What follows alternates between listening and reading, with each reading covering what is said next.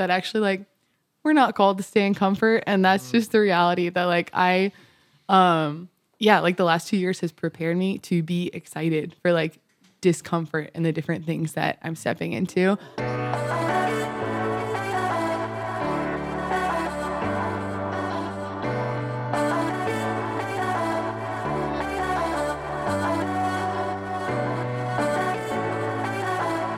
All right, ladies and gentlemen, welcome to Beyond Damascus, the show where encounter meets mission. My name is Dan Dimite, and I'm joined here today with my co-host, Aaron Richards. Hello, hello. And ladies and gentlemen, we have a saucy treat for you today. We have two of our missionaries who have finished our 2-year missionary program, and they're being deployed into the world for a life of mission. They're joining us today, Mr. Josh and Miss Bridget. Hello, hello. All right. So Josh, you are from Texas? From Texas originally, yeah. Oh, yeah. That's pretty amazing. And Bridget, you are from Virginia. The heart of Virginia. The heart of Virginia. Right. Virginia is for lovers. If that's Brad, the tagline. is that what it is? Okay, Virginia, lovers of the Lord, or lovers just of the Lord. okay, It great. will be. And what's the tagline of Texas? Everything's bigger in Texas. Oh, that's good. That's a good tagline. That is good. We just the heart of it all here in Ohio. In Ohio. Yes, Which is awesome. where it's at. And speaking of the heart of it all, this is Beyond Damascus, where we have a heart for Jesus, and the kind of the goal, the reason we exist, and the reason we do this podcast is to share how our encounters with Jesus Christ propel us and deploy us into a life of mission. How Paul had this incredible encounter at Damascus on the road to Damascus. And while he was at Damascus, he was filled with the gifts of the Holy Spirit. He was trained and equipped by the holy ones. And then he was deployed into a life of mission. Amen. And that's ultimately kind of what our missionary program is like, right? You guys, you have a conversion at some point before you come to Damascus. And then you come to Damascus and you have a 2-year formation program. Paul was actually, I think he was in Damascus for 3 years. That's right. We shortened it a little bit. Shortened it. Maybe we should edit that. And but then after those 3 years, he was deployed into the world, and he actually brought the entire Gentile church not the Gentile church, the Gentile world to a relationship with Jesus. Yeah, to the church. So that's what we're going to dive into today. Josh, you want to open us in prayer? Love to. Awesome. In the Father, Son, and the Holy Spirit. Amen. God, thank you for today. Thank you for this gift of this podcast. I pray that us here today would encounter you in deeper ways through each other and through this podcast, and everyone listening would be blessed and receive the gifts you want to give, whatever that is. Mm-hmm. We ask all in Jesus' name. Amen. Amen. Amen. Father, Son, Holy Spirit. Son, Holy Spirit. Amen. Okay, so setting that up, that's no small expectation. So basically, you guys are like baby Pauls, and you're called to go into the world and transform the world. The goal of our mission program is to form lifelong missionaries who lead the church and influence the world. So maybe you guys, maybe Aaron, before we jump into their stories, maybe you could share a little bit of kind of the heart as to why do we even start a missionary program here at Damascus? Why does it matter? Why do people who are wanting to be missionaries, why do they need to undergo formation? Yeah, well, one of the things that we talk about here at Damascus, I mean, you guys, if you're listening to the show, you've heard from time to time that Dan and Brad is absent. We didn't have 5 seats at the table. Yeah, it's a small table. And Dan and Brad and myself, we work here at Damascus, where we are a missionary community, and we operate here in Central Ohio, leading young adults, leading young people, high school, middle school students. This past week, we had 250 awesome women here on retreat to an encounter with Jesus, right? Middle school and high school students, and then also the awesome women. Yes. Yes. So our goal is to awaken, empower, and equip a generation to live the adventure of the faith, right? Mm-hmm. And one of the kind of happy accidents that we happened into was in our founding here in 2016. As an organization, as Damascus as an organization, we set out to run world-class summer camps and world-class retreats. And Dan, as you and I and our leadership team kind of started to explore that mission, we realized that God wanted to accomplish this, but He wanted to accomplish this through community. Mm-hmm. And it was in inviting kind of that first class of individuals who said yes to, I'm gonna cast my lot into this mission, and I'm going to give my life to asking the Lord, what is it that you want to do with me?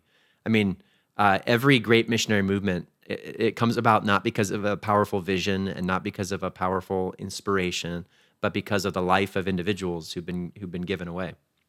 And you want to do mission together. Yeah. It's so much more fun doing it together. It is definitely more fun. So that's, I mean, if anything, I think that's been the inspiration here, to create an opportunity where men and women can say yes to making a radical gift of themselves, to making a radical gift of their lives, and in doing that, to come to know who they are, and to bless the church by giving themselves away on mission. Yeah. And Josh, Bridget, we'll kind of ask you the same question a little bit later, though. Like, why is formation important in the formation being better at missionary work? Because it's like you've got, like, just for our listeners, so this is your guys' last week in the missionary program, right? And so it's a 2-year program, and as you were saying, Aaron, it's pretty intense. Like they say, in order to be an expert at something, you need 10,000 hours of experience. So we just basically smashed 10,000 hours into 2 years, which mathematically, it's kind of like a spiritual boot camp, right? Josh, what was the best part of spiritual boot camp? Best part? Yeah. Oh, geez. I'm just like, I'm blown away thinking back to starting and Aaron being like, yeah, 10,000 hours, and my jaw just dropping, be like, no way. We could do this in 20 years or 2. That's true. Yeah, gosh, best part. I was reflecting, coming to the end of the year, of, I don't think I have a specific moment, but just like the grind of it all. Yeah. That like, this was a very hard 2 years. It was very hard and like trying and stretching 2 years where I was stretched way beyond where I thought I could be stretched. I was pushed and I was like called beyond myself way more than I ever thought I could. And that process, I'm actually so grateful for. That it's like, whoa, I had 10,000 hours of a really hard thing that I wouldn't have chosen for myself, but I said yes to. And I did choose for myself. And I chose that death. I chose that, like, laying everything down for it. Yeah. And within that, there's so many little silly moments and awesome moments and fun moments. But yeah, that like complete, just the stretching beyond what I thought I could ever do. It's funny because the kind of the standard in life, or if you will, the autopilot. There's like I call it Christian cruise control. Yeah. The Christian cruise control is to accidentally fall into a life of comfort and ease, right? It's like, oh, I've got my Jesus, just like I've got my morning coffee, and it's like Christian cruise control. Even in mission, absolutely. You know, as a youth minister for 12 years, I found like that was my go-to every year. Accidentally fall into cruise control, and you need a community that actually sets a standard to place us in the grind, so that actually, because we want to be the grains of wheat that fall to the ground and die. What was the grind like for you, Bridget? The grind for me, well, I think it goes back a lot to what Aaron just said, that actually like we're invited to give this insane like gift of ourselves during these 2 years that sets us up for the rest of our life. And I think like I grew up like thinking of that gift of self so much more in the context of like once you enter into your vocation, to marriage, religious life, whatever it is. But actually like, these 2 years has completely reframed my mind that like, actually no, the call to be a gift of myself completely, to lay my life down for the Lord, is for today. It's for right now. It's for the sisters I'm living with in household. And it's for the person who's spraying toilets with disinfectant with me after retreat. And I think it's, like that is just such a cause for like rejoicing just each morning. And as we head into like this next season of life, as we leave Damascus, that like, I don't have to wait to be a gift of self. Like that's my call today. So that's so awesome. I think that's such a word for the young church too, because it's like, well, I'll do missions someday, right? Yes. When I'm married, or once I enter into my vocation, or after I graduate high school, then I'll be a missionary disciple. And it's like, no, roll up your sleeves. Let's get to work now. So Paul, before he entered Damascus, he had this life-changing encounter on the road to Damascus where he saw the Lord glorified and he heard his voice. What was your life-changing encounter like? Where did you encounter Jesus, and how did you fall in love with him? Yeah. I think I can simplify my testimony too much to say that it was a moment. I was actually just like raised in such a beautiful family where I knew Jesus so early. I knew him and I wanted him in First Communion. And it was from that place that I like did start to grow in a relationship with him, and then the world. Wait, you wanted him in First Communion? Yeah. I'm preparing my youngest for First Communion right now. I'm trying to figure out how to get her not to like jump everywhere in the pew. You have any techniques for me? I don't remember anything, but I remember wanting Jesus and like knowing that I loved him. Thank you, That's like Jesus. the only thing. But for sure, there was a big chunk of high school that like I totally let the world pull me away in big ways and was living a double life. A big moment for me that kind of marks a lot is a retreat I went on in 9th grade. And it was just like a 3-day retreat where we spent half of it in adoration. It was amazing. Wow. And just this moment of, I believed I was so unworthy of mercy. And I went to confession and still didn't believe I deserved that. Didn't believe I was worthy of that. And was sitting in adoration. And it was just this moment of surrender. And of like, I'm like, yes, Jesus, you can heal me. Cause I finally, it clicked that my heart and me as a person needed to be healed. And I said yes to it. And then I just remember weeping and weeping and weeping more than I ever had. And that was a big moment where it was like, okay, I do want to be all in for Jesus. I do want his life. And it started a daily prayer life, and it started a direction in my life that was like, I'm gonna turn away from the world, and I'm gonna turn towards Jesus. Wow. Praise the Lord, man. And what like kingdom decisions did you make after that? Like, how did you reorient your life? It started with prayer. It was totally prayer. It was like, I want to pray every day. And so I started in the morning and a little bit at night, just setting aside a time. I didn't know what I was doing. I started with this like little day-by-day Mary journal book where it was like just 2 paragraphs. But it was something that I knew that was the starting point. I knew that was what had to start.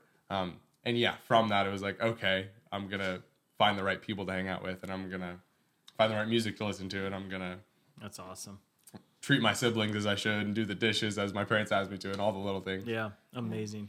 Bridget, what about you? How did you encounter Jesus Christ? How did he rock your world and change your heart?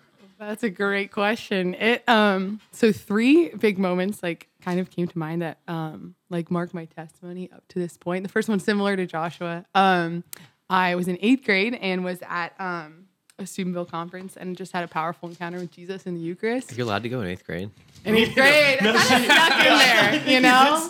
Snuck in with my older sister, with all the high schoolers. Yeah. You're that kid. I was that kid. I was ready. Every year. I know. How have you been to camp 10 years? Yeah, you're like, So that was me. Snuck into a Steubenville conference, had a powerful encounter with the Lord, and just like experienced his love for me. And I remember when the night we came back from that conference, the priest at my parish told all of us, he was like, you know, guys, like I know you like feel the love of Jesus so powerfully right now, but unless you start to pray every day, like this will fade.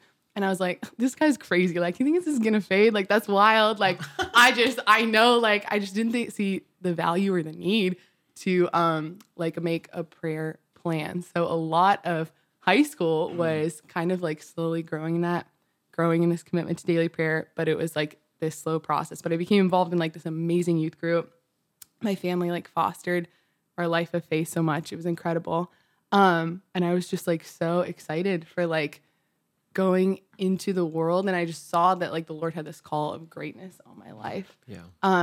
And then so I went into college and like wanted to like study public policy and study politics and like law and make this big impact in the world, and that was so beautiful. And then at the end of my junior year of college, I felt like this call to like be a missionary, and that was just the Lord drawing me like into this invitation I wasn't expecting. And people in my family worked in ministry. I had a sister serving as a missionary with another mission program. And I was like, Lord, what the heck? I'm going to go into the world and make a difference. Like, I have this call to greatness in the world. And he was like, yeah, but like, would you do this for me? And would you let me redirect the course of your life? And in that surrender, like, it was so beautiful. I didn't see like what he was calling me into yet, but in that yes, it was kind of like that first like gift of self and surrender of my dreams.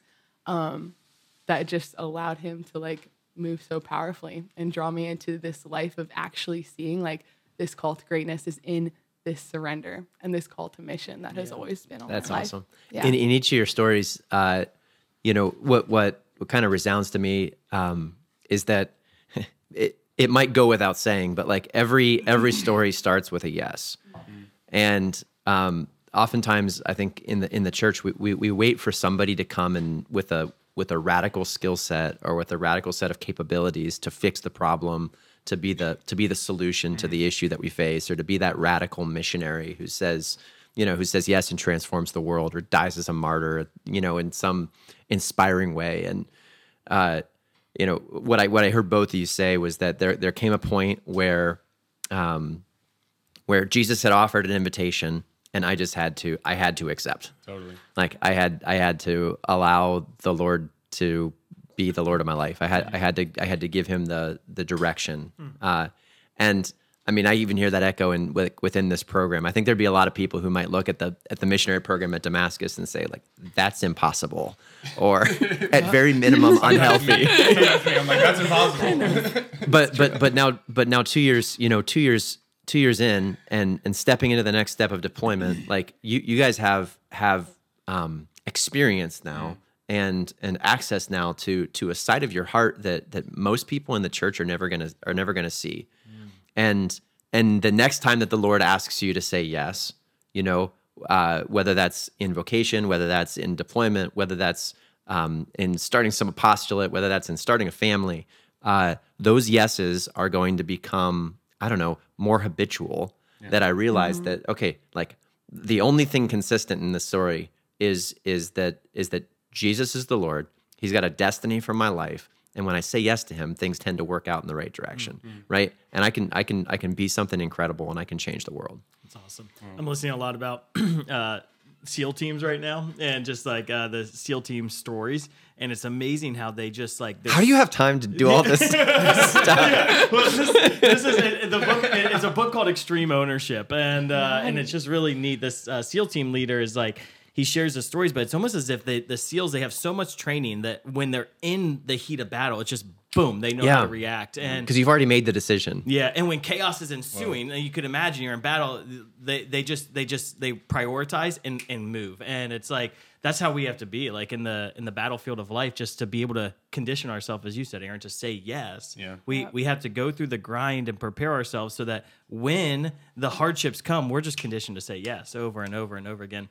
I also, not to give a shameless plug for the name of our show, but what was so important after, because you have lots of people who go to... You have permission. Yeah, exactly. to talk about our show on this podcast. Well, you have so many people who go to Steubenville conferences or go to Catholic Youth Summer Camp and Damascus retreats, and the Damascus moment actually isn't the most critical moment. Yeah.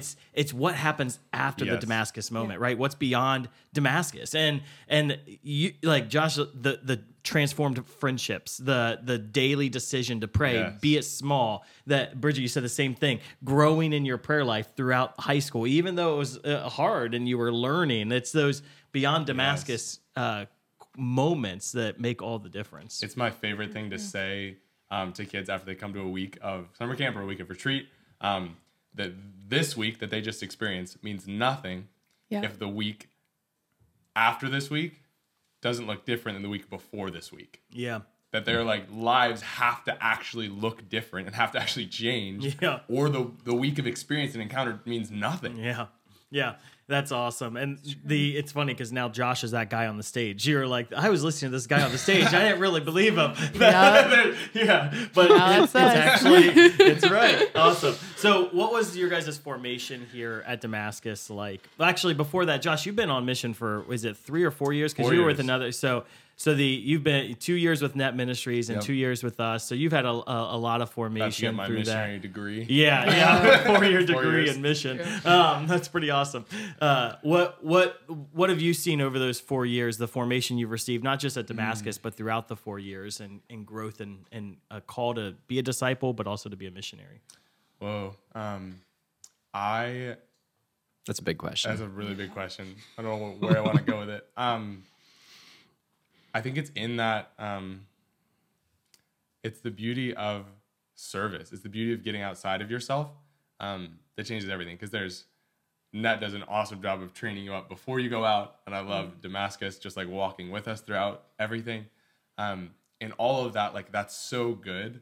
But the greatest place of change I've seen in my heart and the greatest place of growth and the ways I've fallen in love with the Lord in deeper ways is when I'm in the field, is when I'm out there, is when I'm leading a small group I don't want to lead, is when I'm like running activity I don't want to run, or when I'm on net and I'm making a 10-hour drive to a random retreat in the middle of nowhere. Like it's in the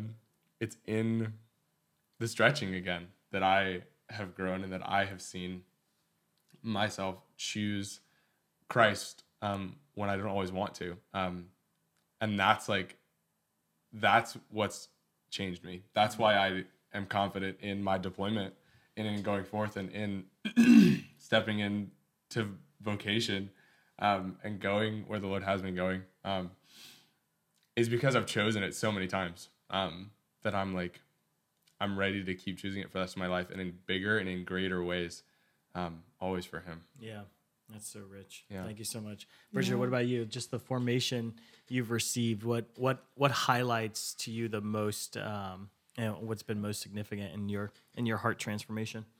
Yeah, I think like just with the reality that like we can do nothing apart from Him, like one of our like foundational teachings that we receive when we get to Damascus is just the truth that we can like hear God in prayer, that we can hear the Lord in prayer, and that He speaks back to us when we ask Him questions, and that actually like that needs to be like our starting point every single day.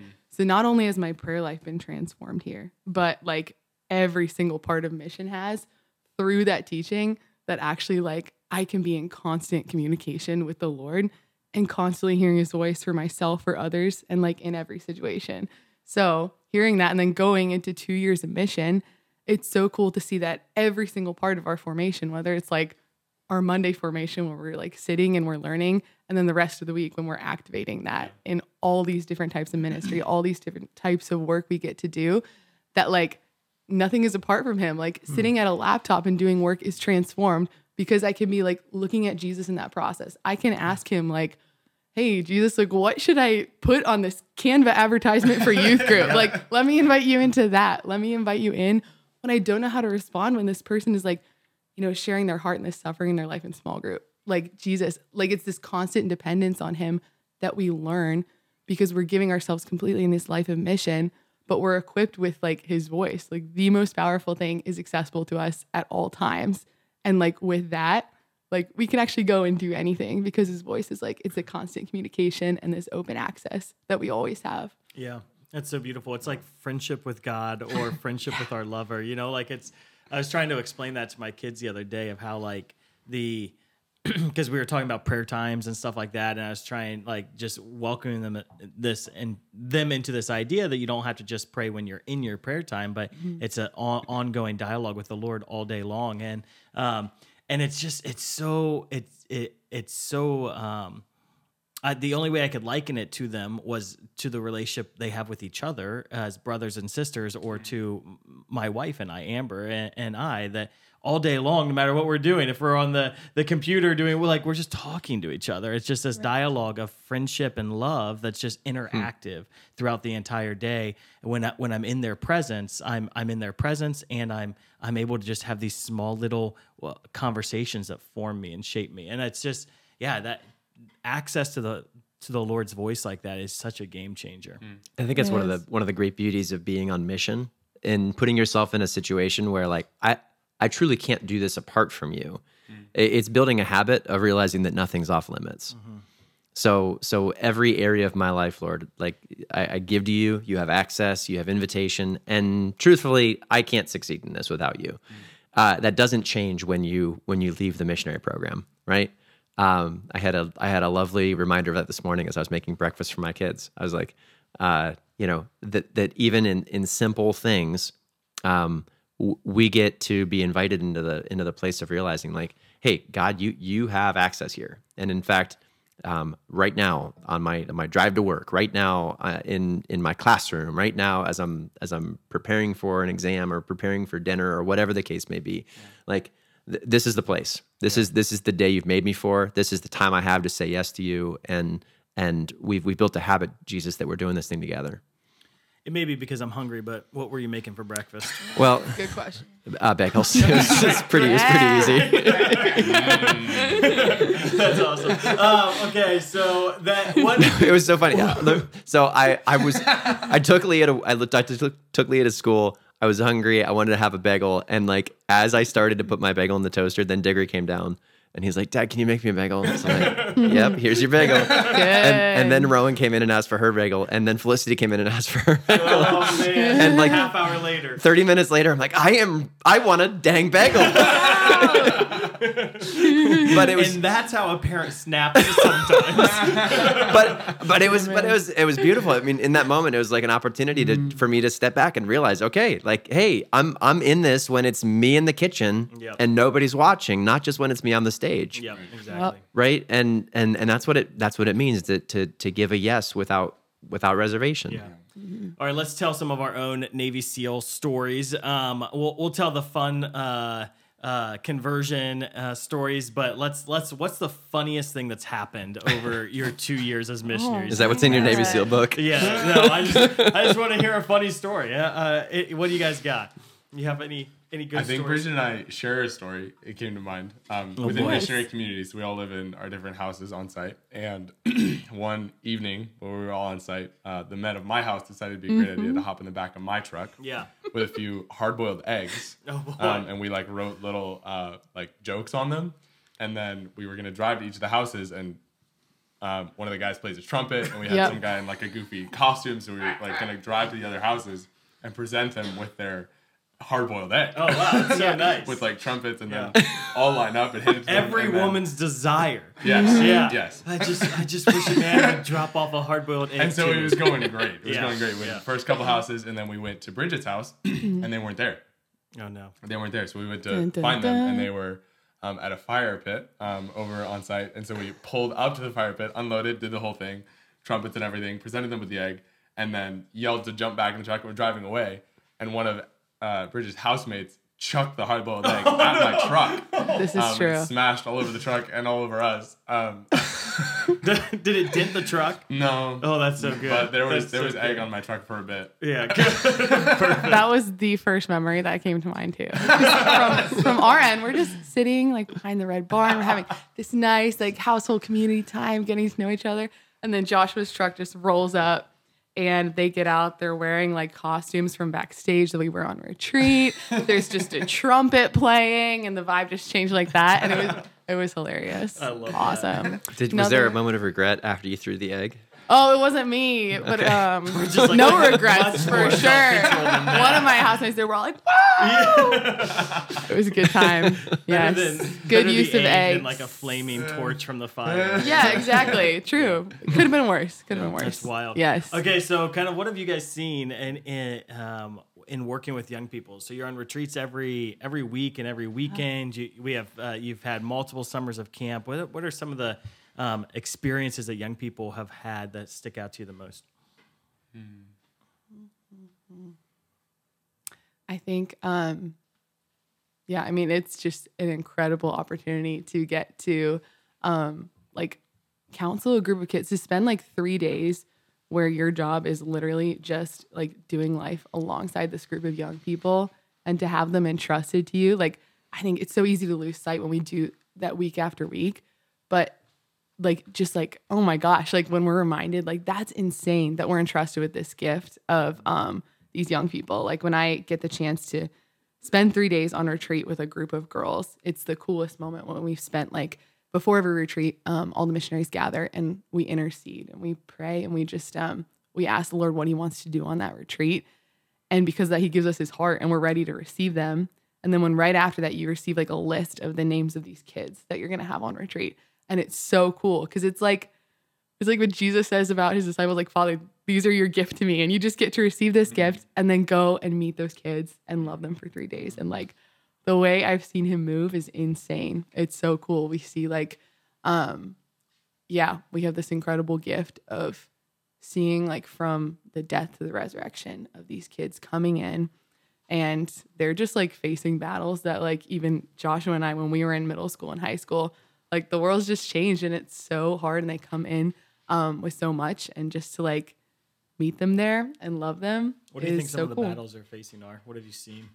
I think, well, something that really strikes me is like, no matter what retreat we're running, we always like spend time outside with them. We always have like these times of like high adventure activities, running around in the mud, rolling in the mud. It's spring, so there's just been a lot of mud lately. But It's been a wet spring. you know, we love it. But it's crazy how even in something like that, it's easy as a missionary to be like, oh gosh, like it's easy to sit and listen to a talk I've heard before, but it's hard to spend 4 hours in the sun and the mud for 3 days in a row. Yeah. But it's crazy that kids, I'll hear them say from like 6th grade to 12th grade, they're like, man, I haven't been outside in a long time. And like, I haven't played like this in a long time. And there's actually like this theology of play that like, when we invite them into being childlike again, that's something that's so unfamiliar to them, I think right now. And in age where it's just like so normal for them to just like sit in their locked rooms, just on TikTok for hours and hours and hours. And, so much of like their friendship being virtual, so much of like the world we lived in the last 2 years, like really affecting them so much. So them just getting to enter in and play, it does insane things in their hearts. Like I think we wouldn't get to see the fruit of what we hear them say in small group after they've encountered Jesus in the Eucharist, unless we also like gave them the opportunity to enter in and be kids and have like these childlike encounters outside where they actually get to enter into like being brave and having fun in all these little ways on activities. That does something in our hearts to actually open us up. That's really wild. Cool. We're reflecting on what are the current pain points in a parent's life while trying to raise their children. Yeah. And one of the biggest pain points is that we're reflecting on is just the digital world. And it's so strange that you have to teach kids, if you will, how to play, or that you would even like, what's a hardship in a young person's life? Well, I haven't gone out and played like this in a long time. It's like, it's almost, that's unfathomable, right? Like what's going on in our world that would lead to a young person not experiencing that? Yeah, well, that's a great insight. And so what's the life that you see from them that transformed? You say they go from death into life. What's the transformation you see? How do they encounter the Lord, or how do they experience life? Yeah, I think they meet Jesus. They meet him for like who he is, and they see that he's a person. A lot of them, they come in and you even hear it. And like, when you kind of initially ask them like, hey, where's your like relationship with Jesus at? If you had to put it on from a scale of 1 to 10, and they're going through this process of identifying like, okay, what do I think of Jesus? They don't even like refer to him as a person. They're like, well, the faith, like this thing that's sort of a part of my life. And that's at the beginning of retreat. And during retreat, they get introduced to like who he is. Mm-hmm. And that's through like all these different elements of like what we invite them into on retreat. Prayer lab, just a time of like, just like we learn how to hear him in prayer, we teach these kids how to hear the Lord in prayer. That actually it's not some like magic secret thing for when you get to this point where you're really holy, but it's for like, this 6th grader right now to hear God for the first time. Yeah. And to actually equip them with like going home and a life of prayer, and that being the foundation, where if we don't do that, then we haven't like served them well. And from that, just to like another part that's part of every single part of our retreats is just like Eucharistic encounter of these kids coming face to face with Jesus, and having their hearts actually like, just like through the messages we share, through getting to hear them and where they're at, just showing them that actually like, hey, like maybe you're looking for more, like, and them actually realizing, oh my gosh, okay, maybe I am, and getting to this point of like, okay, Jesus, like, who are you? And then they get to like actually meet him. They get to hear his voice and be filled with the Holy Spirit. It's amazing. We were doing, Aaron, you mentioned we had a women on retreat this weekend, and we did a men's retreat a few weeks ago. And it's so funny because the idea of the personhood of Jesus is, you said like they talk about it in abstract or like an idea, a concept, a thing. And it's, and to move people from an abstract idea to a personal encounter and relationship is everything, right? Yeah. And you even see it in adults. These adult retreats, sometimes you see these inklings of men and women who are Sunday going Catholics and have a relationship with the church, but they don't actually know what it means to have a personal relationship with Jesus, the That's living God. just frou-frou language, isn't it, Dan? Yeah, all those Protestants wanting us to have a personal relationship with Jesus. It's like, wait, that's actually really good. Let's not throw that out. Yeah, I mean, the Catechism says that prayer is fundamentally a living relationship between the Christian and the Lord, right? That we are actually called to relate to the Lord Jesus as Jesus described in his relationship with the Father. That he wants that closeness. Yeah. For us, like he enjoyed. So fundamental. Josh, what about you? What have you seen this year in transformed lifestyles from campers and retreatants? Yeah. A couple stories come to mind. I had the most insane group of 8th graders on a confirmation retreat. Yes, I love the crazy ones. They were like, I love the crazy ones too, Dan, but these were like the craziest. Oh, perfect. Like Can we sign them up to be missionaries in the future? We need I them. want them. One at a Bring them time. all. One at a time. They were crazy. They were crazy. And I just loved them. I was just like, I made a decision to choose patience because there were so many things I could have corrected, and like they were actually just breaking rules all the time and disrespecting me, and like just so, it was insane. Were the fart jokes very, very high at The what Lights jokes? Out? The fart jokes? Yes, very high. Yeah. Very, very high. I actually couldn't get them to bed. It was like 2 hours after lights out that they finally stopped talking. Yeah. So they were that group. They were that group. Okay. And I just chose patience with them. I chose love with them. And the second night of retreat, adoration, and prayer ministry, everything just like broke. Everything just fell apart. Like they were these strong, tough guys that didn't want to talk, didn't want to share. They were just going to be disrespectful and just going to be inappropriate. And everything broke. Like they saw Jesus in the Eucharist, and I, as this guy who was like very, very clearly trying to love them, and I told them, I was like, I don't care what you think about me. I care what you think about Jesus, because he's real. They just like laugh and not listen. But then finally, it was this night where his words through me and in prayer ministry and praying over them, and like the miracles that took place. I think some of them like had I don't remember exact, but like knees that were just hurting, or ankles, or they'd just gotten bruised up during retreat, or it was just coming into it, healed completely. Some of them experienced the Holy Spirit so powerfully that they rested in the Holy Spirit. They just like couldn't even stand. And they like, once the first person did that, they all like freaked out, like, what's happening? He's dying. No. He's just experiencing the Holy Spirit a lot, and the Holy Spirit's doing something. That's hilarious. Yeah, and so it was just and they're all like weeping, just like so many messy tears. And that was, I loved that moment, and I was so intentional about the moment we walked out of that room, stopping them all and being like, okay, this moment that we're now out of that room, that crazy experience happened, because it was only like an hour and a half of this wild experience of emotion and of the love of Jesus.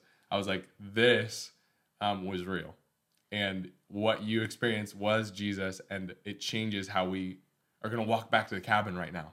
You know, like, because I could even just like see in them a tendency to like, okay, how do I act now? What do I say now? Yeah. How do I treat my guys in this group now? And I was like, we can treat each other like Jesus treated us. Like, we can love and we can live a different lifestyle. It was still hard putting them to bed that night, but there was improvement. There was like this grace of like, whoa, that was real. That's awesome. That was one of the most, like, because it was, our confirmation retreats are so short. It's not even 3 days. It's so compact, and they met Jesus, and like their lives were so changed. Yeah.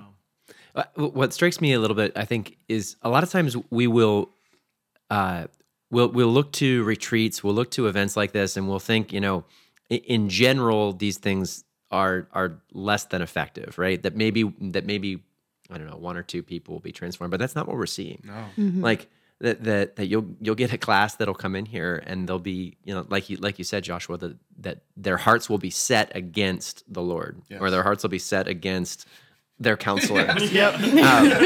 Anything that deals with church. And over the course of 2 or 3 days, like there's an encounter, there's an introduction and an encounter with Jesus, and it's actually transforming like the direction of a person's life. Yeah.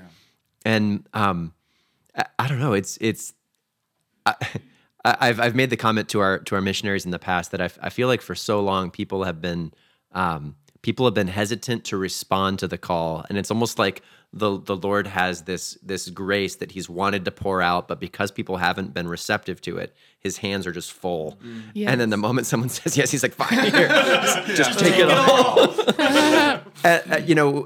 This fall in October, November, we started as a leadership team, indicating like, okay, the things that we measure are the things that we're going to focus on and actually desiring to improve in our organization and in our business. So one of the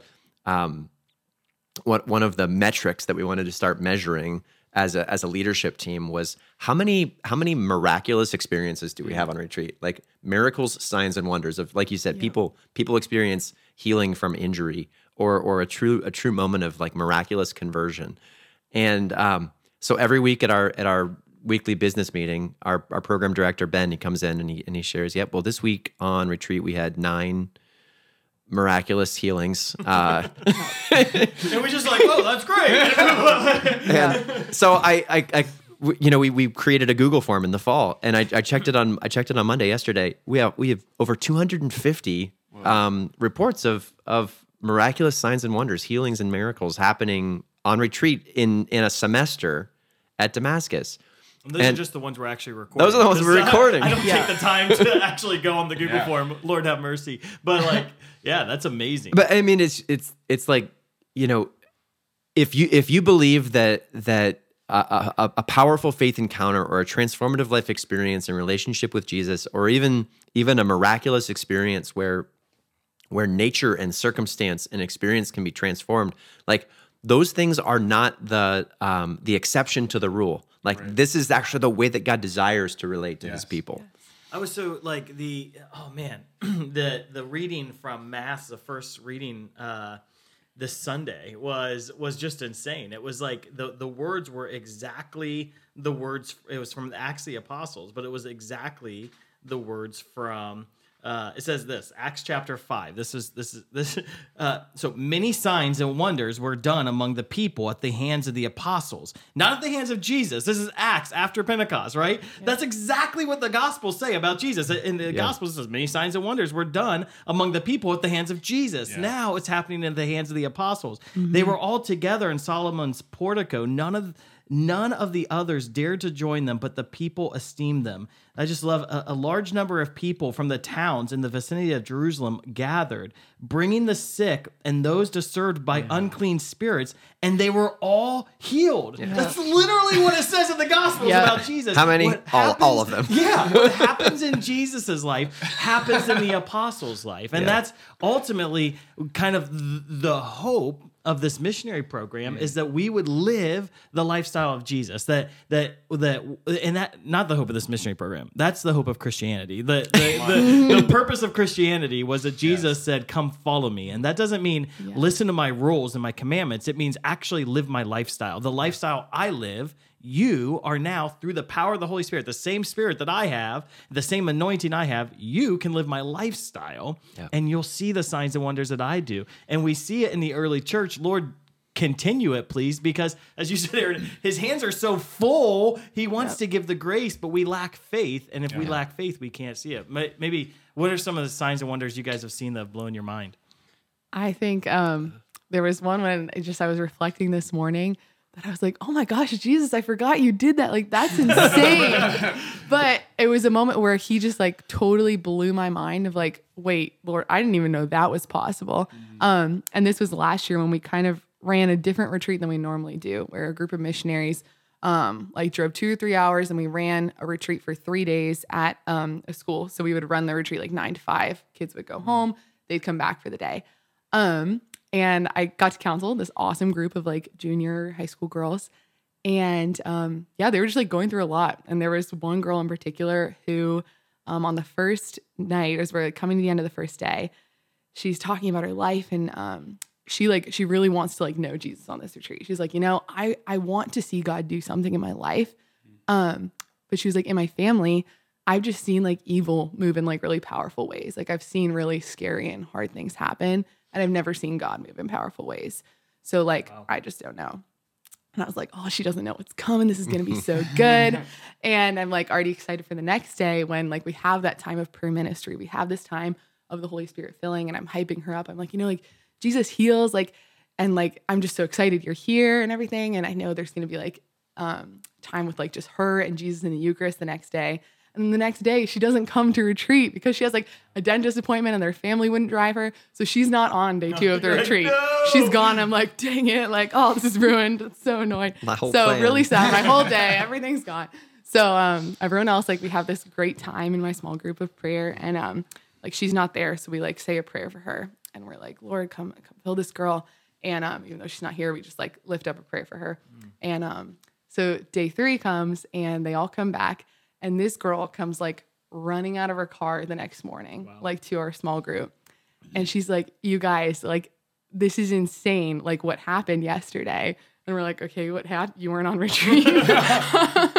And she comes in and she's like, so I didn't tell you guys this, but like one of the really hard things in her family was like a car accident that had happened like 6 months prior. And in that car accident, she had suffered like a lot of nerve damage.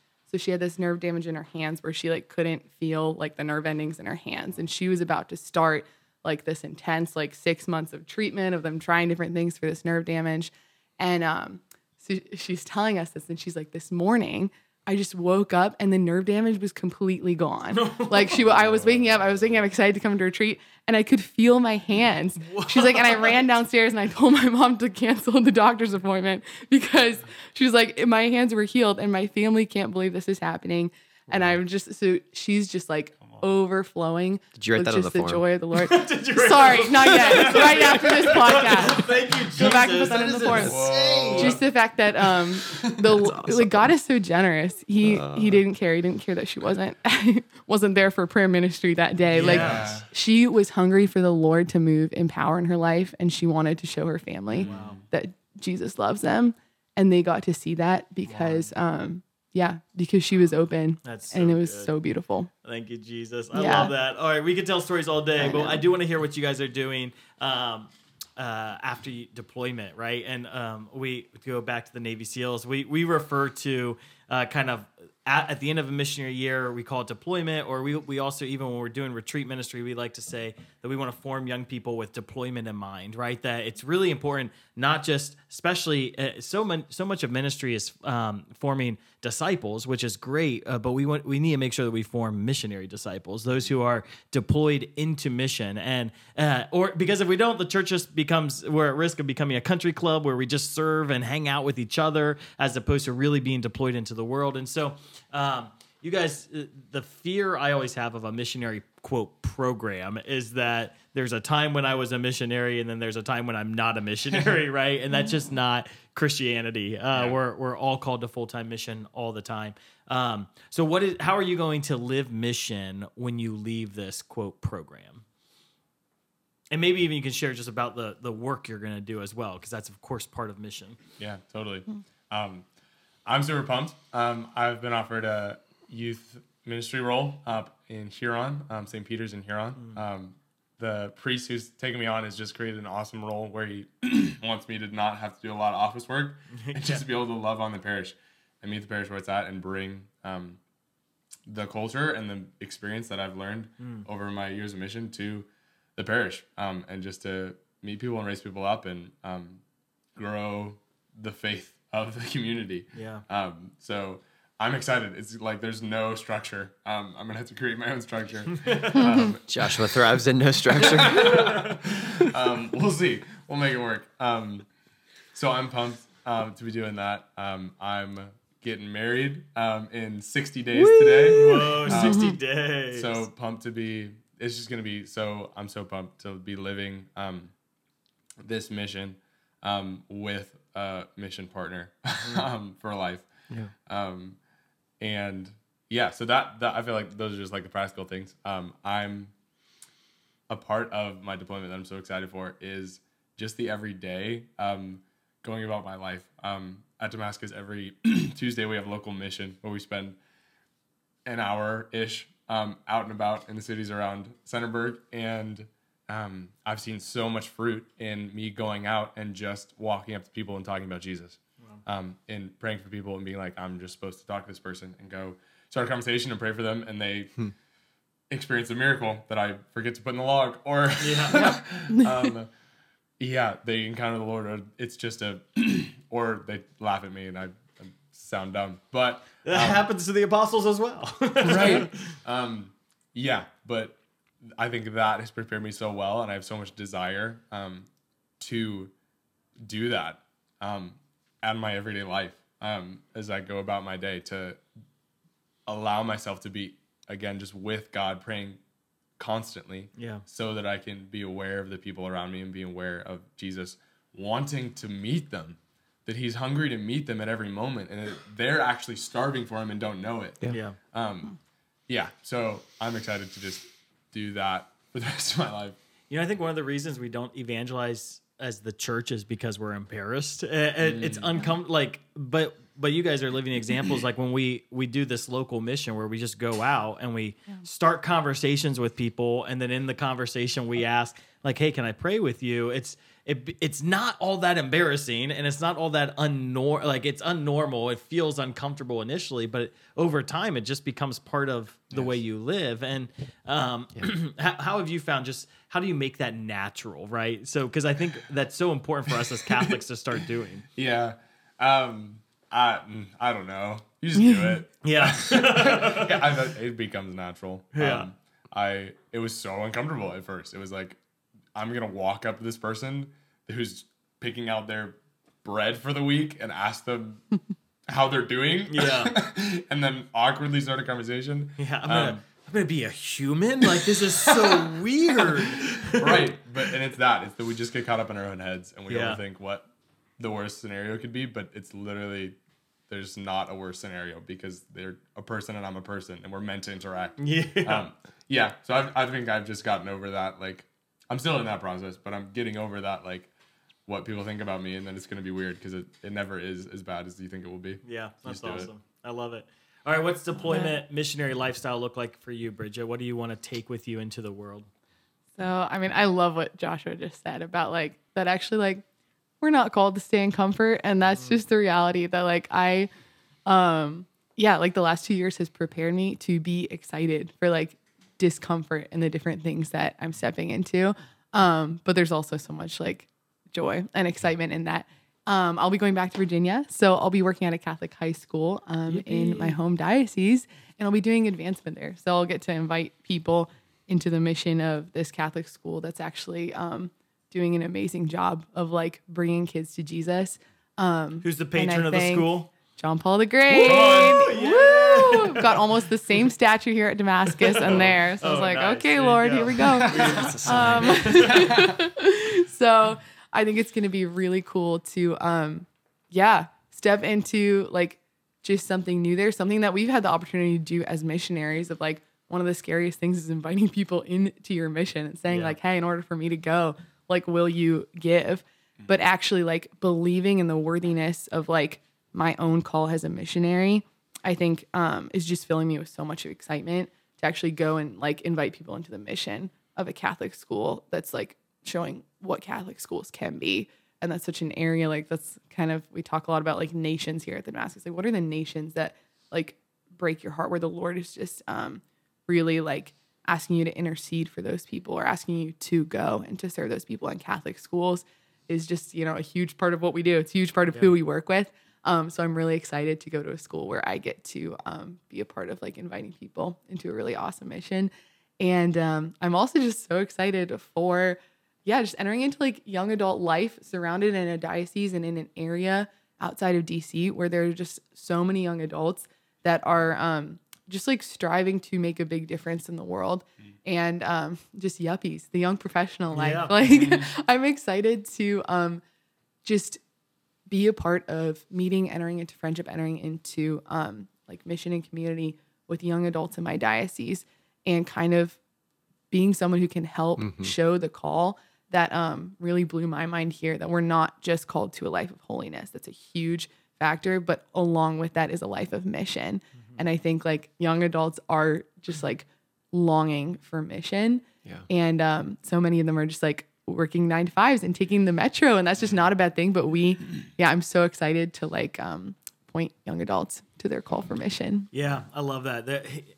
Young adults are so hungry for mission. It's like So hungry. it's so funny because we're like, how do we reach young adult church? How do we reach young adult church? They won't come to our events. They won't come to this. We can't. It's like because they want to transform the world, give them purpose, and there's that innate desire in a young person to bring transformation. I love how you spoke so positively of the young culture in Washington, D.C. and in Arlington, Virginia, right? That they are people who want to make a difference in the world, right? And that they're dedicating their life and their career to transforming society. And when we're infused by the gospel, like we want people who influence the world and live their life for the gospel to transform human society. So good. Speaking of young adults, let's close in prayer for. Do it. I wonder if we can pray for these young adults, and then Oh, okay. and then we'll just pray for our listeners as well. Awesome. In the name of the Father, the Son, and the Holy Spirit. Amen. Amen. Father, we bless you. We thank you for the call to mission that you've placed on the church, on your bride, on our lives, for giving us the grace to have opportunity to say yes. We pray especially for Joshua and Bridget. Jesus, as they go into parish and into school mission, Lord Jesus, we pray that the yes that they've given would resound for years and for years to come. We pray for greater equipping for them, that you'll continue to bless the witness that they offer the church. And Jesus, we love the call that you've placed on their lives, and we affirm that and we stand in support of that. Jesus, as we've shared today. Those hearts that have been inspired, who've listened to today's show, I pray that you would bring a moment of clarity where they could see a direct path or an opportunity to give that yes that can transform the direction of their life. Mm-hmm. It was a yes that brought conversion. It was a yes that brought mission. We pray for opportunity for that yes. Mm-hmm. Yeah, Bridget, I was just wondering if you could share just the testimony you shared about just praying for that young girl and her experiencing healing in her hands. Could you pray for our listeners, anyone who's in need of healing? And if your heart was being touched as Bridget was sharing that story, I just get a sense the Lord wants to touch you right now. So you want to pray for them, Bridget? Yeah. Jesus, we know that you are the healer and that you are healing right now. We trust that, as anyone listening, as their heart is being stirred, that right now, Holy Spirit, we just ask that you fill them, that you go to the places that are broken in their bodies, that you go to the places that are broken in their hearts. And right now, Jesus, we just claim healing in your name. We claim healing over sickness. We claim healing over anxiety, over any mental health struggles. And we claim freedom and healing and restoration over bodies, that you want to bring heaven to earth right now. And we just thank you, Jesus, for what you're doing. Come, Holy Spirit. Thank you. Amen. In the name of the Father, and the Son, and the Holy Spirit. Amen. Thank you, Jesus. If you experience the power of God from listening to this podcast, and if you've ever experienced healing during this podcast or conversion, we want to hear your story and share your story. So feel free to reach out to us and share your testimony. This is Beyond Damascus, a show where encounter meets mission. You can download our podcast wherever podcasts are found. Like, share, subscribe, all that stuff. Share this amazing episode with maybe some young adults who may be interested in living a life on mission, and learn more about our Damascus Missionary program at damascus.net. Bridget, Josh, thanks so much for the show, for your life, for your yes to the Lord. It's a huge blessing. Thank you guys. Yeah. God bless you, and have an awesome week on mission.